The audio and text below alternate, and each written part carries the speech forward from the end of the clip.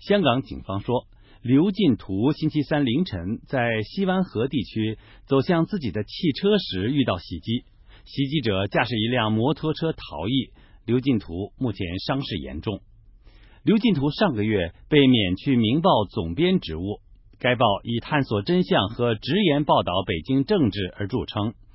一名亲北京人士接任明报总编。刘进图被免职以及其他几个类似事件，使得民众担忧香港的新闻自由不断削弱，以及大陆的影响力不断加大。香港记者协会以最强烈的措辞谴责对刘进图的袭击，并敦促当局尽快将袭击者绳之以法，以减轻人们的恐惧。香港官员对这起事件表达了震惊之情，包括政务司司长林郑月娥。他说，我感到非常之震驚，亦都好心痛香港係一個法治。他说，我感到非常震惊，也感到伤痛。香港是一个法治社会，这种暴力行为是不能容忍的，这一事件应该受到整个社会的谴责。香港特首梁振英在一份声明中说，对这一暴行表示愤慨。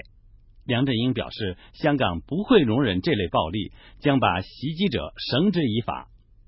最近几个星期，数以千计民众在特首梁振英办公室外举行了各种不同的抗议活动，敦促特首保持承诺，保证新闻自由。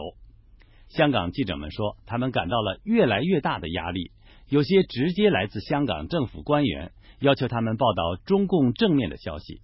他们表示，服从者受到了奖励，不服从者经常会遭到解职的命运。